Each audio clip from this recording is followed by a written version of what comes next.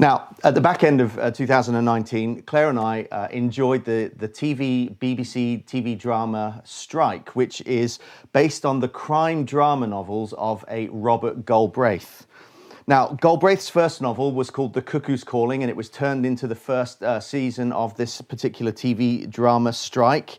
And the book was released in 2013, and it received generally positive reviews, but it experienced very modest sales. So here's some of the sales figures. For the first 3 months after the book was released, it sold only 8,500 copies worldwide in the first 3 months. In the week of the 7th of July, 2013, this book sold only 43 copies total during that week, 43 copies. And it was lying 4,709th in the book list of Amazon best-selling books. But then, on the 14th of July, the week of the 14th of July, 2013, this book saw a 41,000% increase in sales. It sold 17,662 copies just in that week, okay? And it shot from 4,709th on the Amazon bestseller list to number one. How? How did that happen? How does a debut novel from a chap called Robert Galbraith suddenly jump nearly 5,000 places on the Amazon bestseller list and triple its total sales of the first 3 months in just 1 week? Well, it's because it was revealed that Robert Galbraith was a pseudonym for J.K. Rowling of the Harry Potter fame. And so the difference between Galbraith and Rowling was only a name and a reputation. When it was marketed under Robert Galbraith, when no one knew who he or she was at the time, it didn't sell very well. They judged it okay, but as soon as they knew it was J.K. Rowling's work, it shot to the top of the bestseller list. And this story reminds us that all of us, as human beings, we make judgments, we evaluate things using a diverse web of standards that we've woven together through the course of our lives to judge various things. We fancy ourselves as amateur or maybe even semi-pro armchair critics who have an accurate, kind of clear-eyed assessment on everything from food to films, from sports to social media, from pop music to politics. And we are especially fond of judging people. We might not be very good at it, but we're especially fond of judging people. Who hasn't played that game when you sit in a cafe and you watch the people go by and you guess who they are or who they're with or what they're doing? We love watching and judging people, and the result is that there are those that we look up to and there are those that we look down on. And we are also prone to judge ourselves. We somehow manage to hold together an overinflated self-evaluation while simultaneously holding this kind of gnawing suspicion within our hearts that we don't measure up in the eyes of others and that one day we'll be exposed as an imposter. Now, today's passage from 1 Corinthians chapter 4 is God's grace to us, for it calls us to give up the charade of judging others by asking us to evaluate our own evaluation skills and the criteria that we use. So let's read together 1 Corinthians chapter 4. I'm going to read the whole chapter this morning. This is what God has to say through the words of the Apostle Paul. This is how one should regard us, as servants of Christ and stewards of the mysteries of God. Moreover, it is required of stewards that they be found faithful. But with me, it is a very small thing that I should be judged by you or by any human court. In fact, I do not even judge myself, for I am not aware of anything against myself, but I am not thereby acquitted. It is the Lord who judges me. Therefore, do not pronounce judgment before the time, before the Lord comes, who will bring to light the things now hidden in darkness and will disclose the purposes of the heart. Then each one will receive his commendation from God. I have applied all these things to myself and to Apollos for your benefit, brothers and sisters, that you may learn by us not to go beyond what is written, that none of you may be puffed up in favor of one against another. For who sees anything different in you? What do you have that you did not receive? If then you received it, why do you boast as if you did not receive it? Already you have all that you want. Already you have become rich. Without us, you have become kings. And would that you did reign, so that we might share the rule with you. For I think that God has exhibited us apostles as last of all, like men sentenced to death, because we have become a spectacle to the world, to angels and to men. We are fools for Christ's sake, but you are wise in Christ. We are weak, but you are strong. You are held in honor, but we in disrepute. To the present hour we hunger and thirst. We are poorly dressed and buffeted and homeless, and we labor working with our own hands. When reviled, we bless. When persecuted, we endure. When slandered, we entreat. We have become and are still like the scum of the world, the refuse of all things. And I do not write these things to make you ashamed, but to admonish you as my beloved children. For though you have countless guides in Christ, you do not have many fathers. For I became your father in Christ Jesus through the gospel, and I urge you then, be imitators of me. That is why I sent you Timothy, my beloved and faithful child in the Lord, to remind you of my ways in Christ, as I teach them everywhere in every church. Some are arrogant, as though I were not coming to you, but I will soon come to you, if the Lord wills, and I will find out not the talk of these arrogant people, but their power. For the kingdom of God does not consist in talk, but in power. What do you wish? Shall I come to you with a rod or with love in a spirit of gentleness? God's word to us. Well, verse 1 infers that the Corinthians, excuse me, Verse 1 infers that the Corinthians were judging Paul, and they had pronounced on him as a man and as a minister of the gospel a verdict that doesn't match up to the standards of worldly wisdom and power that they were using to judge everything. And Paul declares in verse 1 that their view of him and his companions is totally and utterly wrong. Now, what is his response going to be towards those who have misjudged him? We already said last week that verse 18 is the most confrontational words in the letter, in the epistle so far. So how's he going to respond? How do you and I respond when we're misjudged? Do we wallow in self-pity? Are we devoured by bitterness? Do we attack those who judge us and hit out against those who have done ill to us? Do we seek revenge? Well, if you look at verses 14 to 21, Paul provides the answer for us, because he tells the Corinthians and he tells us that he is their father in the faith and they are his beloved children. His goal is not to shame them, but to admonish them. He loves them and he wants to see them repent. He wants to see reconciliation and restoration, both in his relationship with them and in their relationship with God.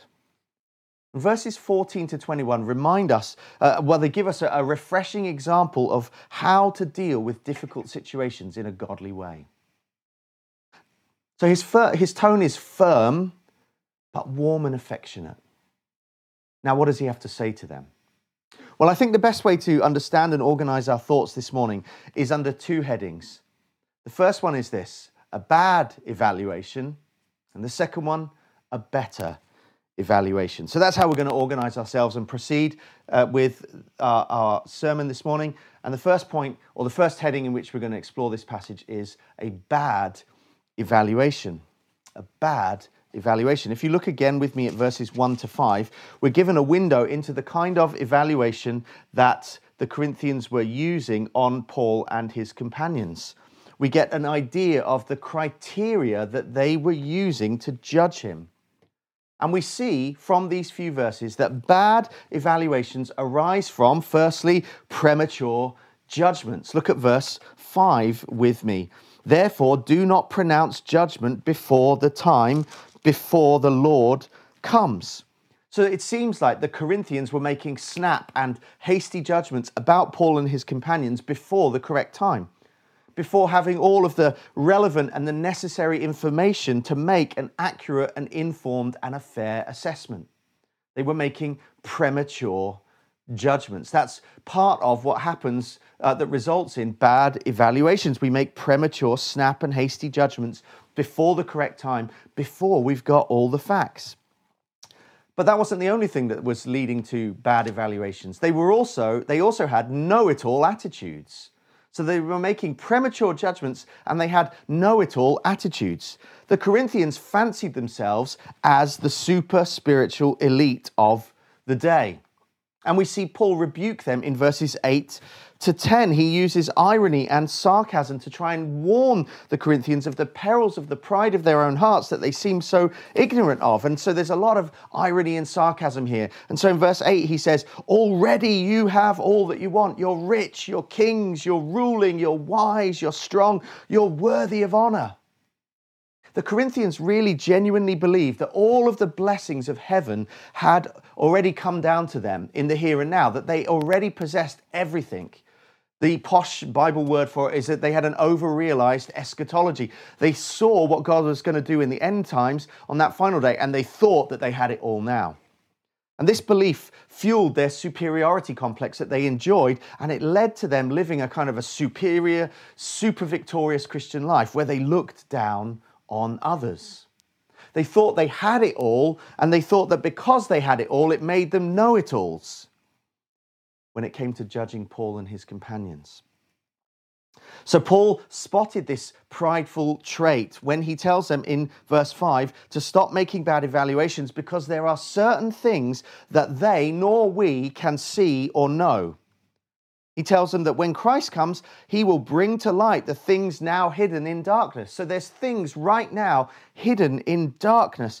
And Christ will also disclose the purposes of the heart. Now, this is more than just saying that there are two sides to every story, although that is certainly true. But what Paul is encouraging the Corinthians is you can't make judgments now because there are certain things, certain internal thoughts, certain attitudes and heart motivations that lie behind outward actions, that lie behind outward appearances of others that we simply it's impossible for us to know. We simply cannot know these things, and we shouldn't deceive ourselves into being know-it-alls and passing bad evaluations on others. So don't make premature judgments, don't be a know-it-all. And then third thing that leads to bad evaluations is that we have short-lived and limited perspectives. Again, in verse 5, it implies that the Corinthians were basing all of their evaluations on Paul, on the here and now, on what they saw outwardly in the temporal, performance-based, immediate results that they were seeing. And they were relying on these things, the outward results, the temporal, performance-based fruit that they saw, rather than on the fully revealed, lasting evidence that gets God's attention. Bad evaluations usually arise from self-appointed authorities, from know-it-alls, from self-appointed authorities who possess limited knowledge on situations, who proudly pronounce premature judgments from positions of restricted perspective, but they believe that their opinions are those that really hold weight and truly matter. This is what the Corinthians were doing. They were trusting in worldly wisdom, and they elevated their own self-importance and opinions to the highest place. And they thought that they knew better than God. They thought that they could make better judgments than God.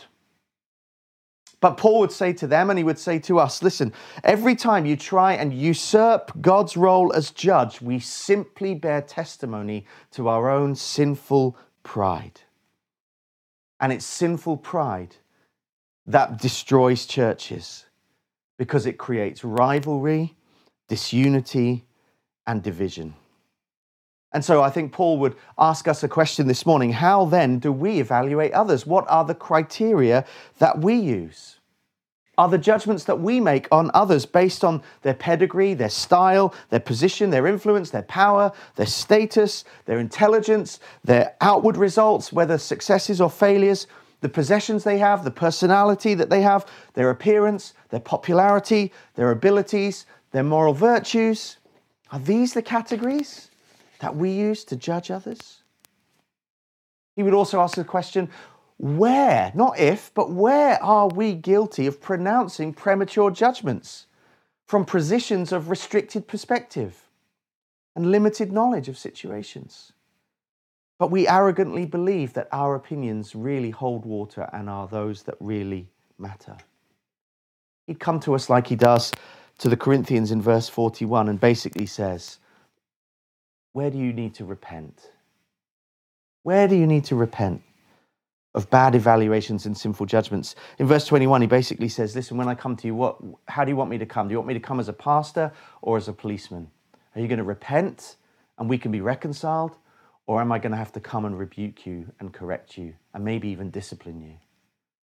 And Paul would ask us the same question. Where do we need to repent of bad evaluations and sinful judgments? So a bad evaluation usually arises from premature judgments, from being a know-it-all, and from passing judgments even though we have limited perspectives. But there is a better evaluation, So there is hope for us because there is a better evaluation. Here we go. Issues of judgment are tricky. I'll grant you that. We all know that, I think. And you read 1 Corinthians chapter 4, verse 5, and it teaches us very clearly that Christians are not to judge other Christians. And that would align with the words of Jesus in places like Matthew 7, verse 1, where Jesus says, judge not, lest you not be judged, or judge not that you be not judged, depending on which translation you have. But then if we were to flip forward just a few verses to chapter 5, verse 12, Paul says, for what have I to do with judging outsiders? Is it not those inside the church whom you are to judge? So just almost like a few verses later, having said Christians should not judge other Christians, he now says, no, Christians should judge other Christians. And this would be in line with the words of Jesus in John 7, verse 24, where he says, do not judge by appearances, but judge with right judgment. So what are we supposed to do? Are we supposed to judge other Christians or are we not supposed to judge other Christians? Is Paul contradicting himself? Is Jesus confused? How are we to make sense of this? Well, let me try. When Paul wrote 1 Corinthians chapter 4, verse 5, he was referring to the Corinthians' uncharitable judgments of him and his fellow gospel co-workers. The Corinthians were calling into question the leadership, the character, and the conduct of Paul and his companions. And they were disregarding these leaders because their ministry didn't fit with the culture around them or their preferences for what leaders should be like. So we've got to be careful how we judge. Now, that's not to say that we should be undiscerning in matters of biblical doctrine and moral behavior in leaders or in others. In fact, the rest of 1 Corinthians, Paul is exhorting this church to make right judgments concerning doctrine and theology and moral and ethical and practical concerns and issues and behaviors in the church. He's going to tell us that when blatant sin is confirmed, Christians must lovingly judge other Christians, but we must not condemn them. Instead, we must, out of love, call one another to repent. Such judgment is grace. It's an expression of God's loving kindness towards his people for our redemption, for our restoration, and for our reconciliation. So the question arises, if we are to judge one another, how then can we issue and make better judgments and better evaluations? Well, I think there's 6 quick principles right out of 1 Corinthians chapter 4 that will help us make better evaluations. 6, all right? First one is this. We're to judge with patience. Look again at verse 5. Instead of making snap, premature judgments, Paul exhorts the Corinthians to withhold judgment until the proper time has come. In other words, I think he's exhorting them to be slow to judge. Don't be hasty. You don't get prizes for being first in the judgment. Be patient. Give time. Exercise great care and restraint. Don't judge others by the sound bites and the snapshots of their lives that we see. Judge with patience. Secondly, he would say to us, judge with generosity. Judge with generosity. Don't be a know-it-all. Don't be an arrogant know-it-all. Recognize our limited perspective and our limited knowledge and our limited information, and you let that give benefit to the doubt of the person in front of us.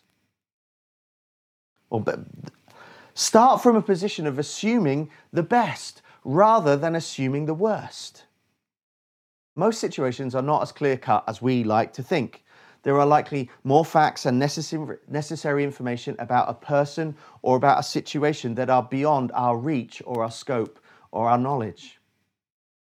There could be a J.K. Rowling behind the Robert Galbraith of the person in front of you. We should remember that. Sometimes there is a J.K. Rowling behind a Robert Galbraith. That there are hidden things that we do not know. There are heart motives that we cannot measure. And so we must not pass judgment on the hidden purposes of the heart of other Christians based on their decisions, actions, perspectives, words, and personalities that might concern us, if those things are not explicitly and inherently sinful themselves. We must not assume sin on the part of someone else, even if we suspect sin, because our own assessments are tinged with our sin and pride. Probably we can all give a story or tell a story where a misunderstanding or a disagreement with someone has quickly moved from a disagreement or a misunderstanding to a concern that we have for them, to a suspicion that we have of them, to a judgment we make of them. And so we must be careful that even though we think we might be able to smell smoke and assume that there must be fire somewhere, we could easily be mistaken. Let's remember the words of Jesus in John 7, verse 24. Do not judge by appearances, but judge with right judgment. And let's begin with patience and generosity. I remember reading an article a number of years ago where a guy just made this off-the-cuff remark, really, or I took it as an off-the-cuff remark, but it stuck with me for so long. He said this: the position of the accuser of the brethren has already been filled. Do you really want to wrestle that job away from Satan for yourself? Let's judge with generosity. Thirdly, let's judge with an eternal perspective. Again, in verse 5, Paul encourages us to recognize that it's the last day when Jesus returns that is the proper and appointed time for ultimate judgment. He will come. He will lay bare all things. He'll reveal all things. And he will make then, having taken into account everything that he knows, and his knowledge is omniscient, he will pass a definitive, permanent, eternal judgment. That's his job and his prerogative. And therefore we must resist making judgments of others based on the temporary, on the here and now, on short-term, quick fix, shallow results. We should instead use the criteria of an eternal perspective, that we should look for general, long-term, faithful, consistent patterns and trajectories. Judge with patience, judge with generosity, judge with an eternal perspective in mind. Fourthly, judge with godly criteria. The Corinthians were using worldly wisdom and cultural criteria to judge Paul and his gospel companions. It was all about what they saw, what they felt, what they liked. But in verses 1 and 2, Paul gives criteria that should be used to assess leaders and other Christians. Leaders and all Christians are servants and stewards, he tells us. Servants who are tasked with doing the master's bidding, and stewards who are entrusted with the master's resources to accomplish the master's goals. And so when we judge others, we should use the criteria not of fruitfulness, of success, of popularity, of giftedness, of personality, but we should judge on faithfulness.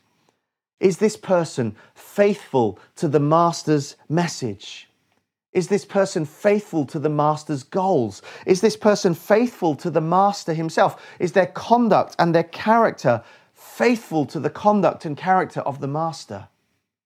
That's the criteria that we should use. Faithfulness. Then fifth, we should judge with humility. We should judge with humility. In verses 6 and 7, Paul highlights the perils of Corinthian pride. We've already said this, but the Corinthians thought of themselves as unique and superior and worthy, and they were parading their virtues and their spirituality as if they had earned it and they deserved it. And Paul comes in verse 7 and he tells them, you got it wrong. Everything that you have is a gift. What did you have that you did not receive? If you understand the answer to that question, that is a perspective-altering death blow to all sinful judgments. What do we have that we did not receive? Everything. All our health, our strength, our opportunities to serve, the abilities and skills that we have, our family, our friends, the material blessings and the possessions that we enjoy. All of these things are just as much a gift of God's grace to us as the very salvation that we enjoy through Christ. What do we have that we did not receive? That should mean that our own self-evaluation should be marked with humility. Everything that I have received through the grace of Jesus Christ. Therefore, I should boast only in him. But it should also affect the way that I judge others and compare myself to them, because all that they have received is a gift of God's grace to them. Therefore, there's no need for me to overinflate my view of myself and deflate my view of others, because everything that you and I have received is a gift of grace. And we've got to see that behind all of our boasting and our judging is the monster of pride, where we think we deserve, we earn, we merit. But we've got to take the monster of pride and we've got to slay it at the cross of Jesus Christ, where we see all that we truly do deserve, the wrath of God and death for our sins. And we see all that Jesus did freely for us, that he did not deserve, to purchase salvation. So let's judge with humility, recognizing who we are before a holy God. Let there be gospel humility in our hearts and minds. And then finally, the sixth principle is this: let's judge with a proper regard for self. This ties in with humility, but in verses 3 and 4, Paul says that he's not arrogantly refusing any criticism or assessment of him. He's not saying he's above reproach. He's not claiming sinless perfection. He's simply telling us that there is a bigger and higher authority than any individual or human justice system.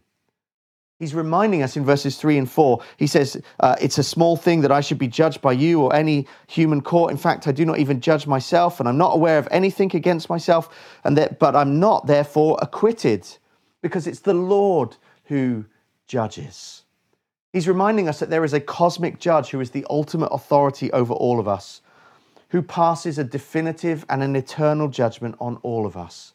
It's his job and his prerogative to judge and then to bestow appropriate praise and reward.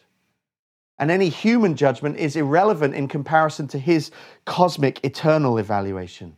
And in fact, to pass a bad evaluation on God's people is massively presumptuous, and it is really contending with God for supremacy.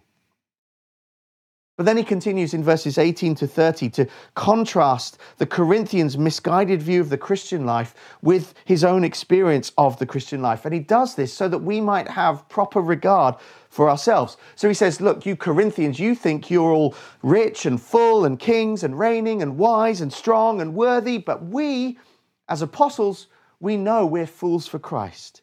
We're like men sentenced to death in a gladiatorial arena. We have a catalogue of humiliation and hardship that we've had to endure. And he draws this contrast to imply a question. Which of us looks more like Jesus? You Corinthians who are all big up yourself and puffed up? Or us apostles who are walking the road and the path of suffering in the footsteps of Jesus Christ? It's a searching question, but it's not hard to answer. Paul is identifying the upside-down nature and scandal of the gospel, of the message of the cross, of the wisdom and power of God. And when we experience and enjoy and understand the gospel, it should produce proper regard for oneself. It should produce a culture of grace. It should produce a culture of humility, and it should produce submission to the Lord Jesus Christ. So judge with patience, judge with generosity, judge with an eternal perspective, judge with godly criteria, judge with humility, and judge with proper regard for self. Let's judge as Christ has judged us. Let's make charitable judgments of others in a desire to honor Christ by imitating his mercy and kindness towards us. You know, the reality is, because of our past sins, because of our present sin, because of our future sins, God has the right to judge every single one of us with a lethal and an eternal criticism that leads to hell. And yet he is merciful, he is kind, he is patient, he's generous, he's loving. He does not treat us as our sins deserve. And because of Jesus Christ, God always looks for the best in us. And if that's how he treats us, we should be eager to honor him by doing the same towards others. So if you struggle with a critical spirit, if you are in the habit of making bad evaluations of others, remember God's goodness and grace to you and his power to change you. Repent of your sin, and let's cultivate a desire to bring him praise by imitating his kindness and mercy to us. Let's pray. Lord, help us to judge others rightly, as we would want them to judge us. Charitably, not critically. Privately, not publicly. Gently, not harshly. In humility, not pride. Help us to believe the best about others until facts prove otherwise. Help us to assume nothing and to seek all sides of the story. And help us to judge no one until we've removed the log from our own eye. And may we never bring only the law to find fault and condemnation, but help us always to bring the glorious good news of the gospel into the situations and the judgments that we make, to give hope and deliverance, as you, our judge and our Savior and our friend, have so graciously done for us. We ask this in Jesus' name. Amen.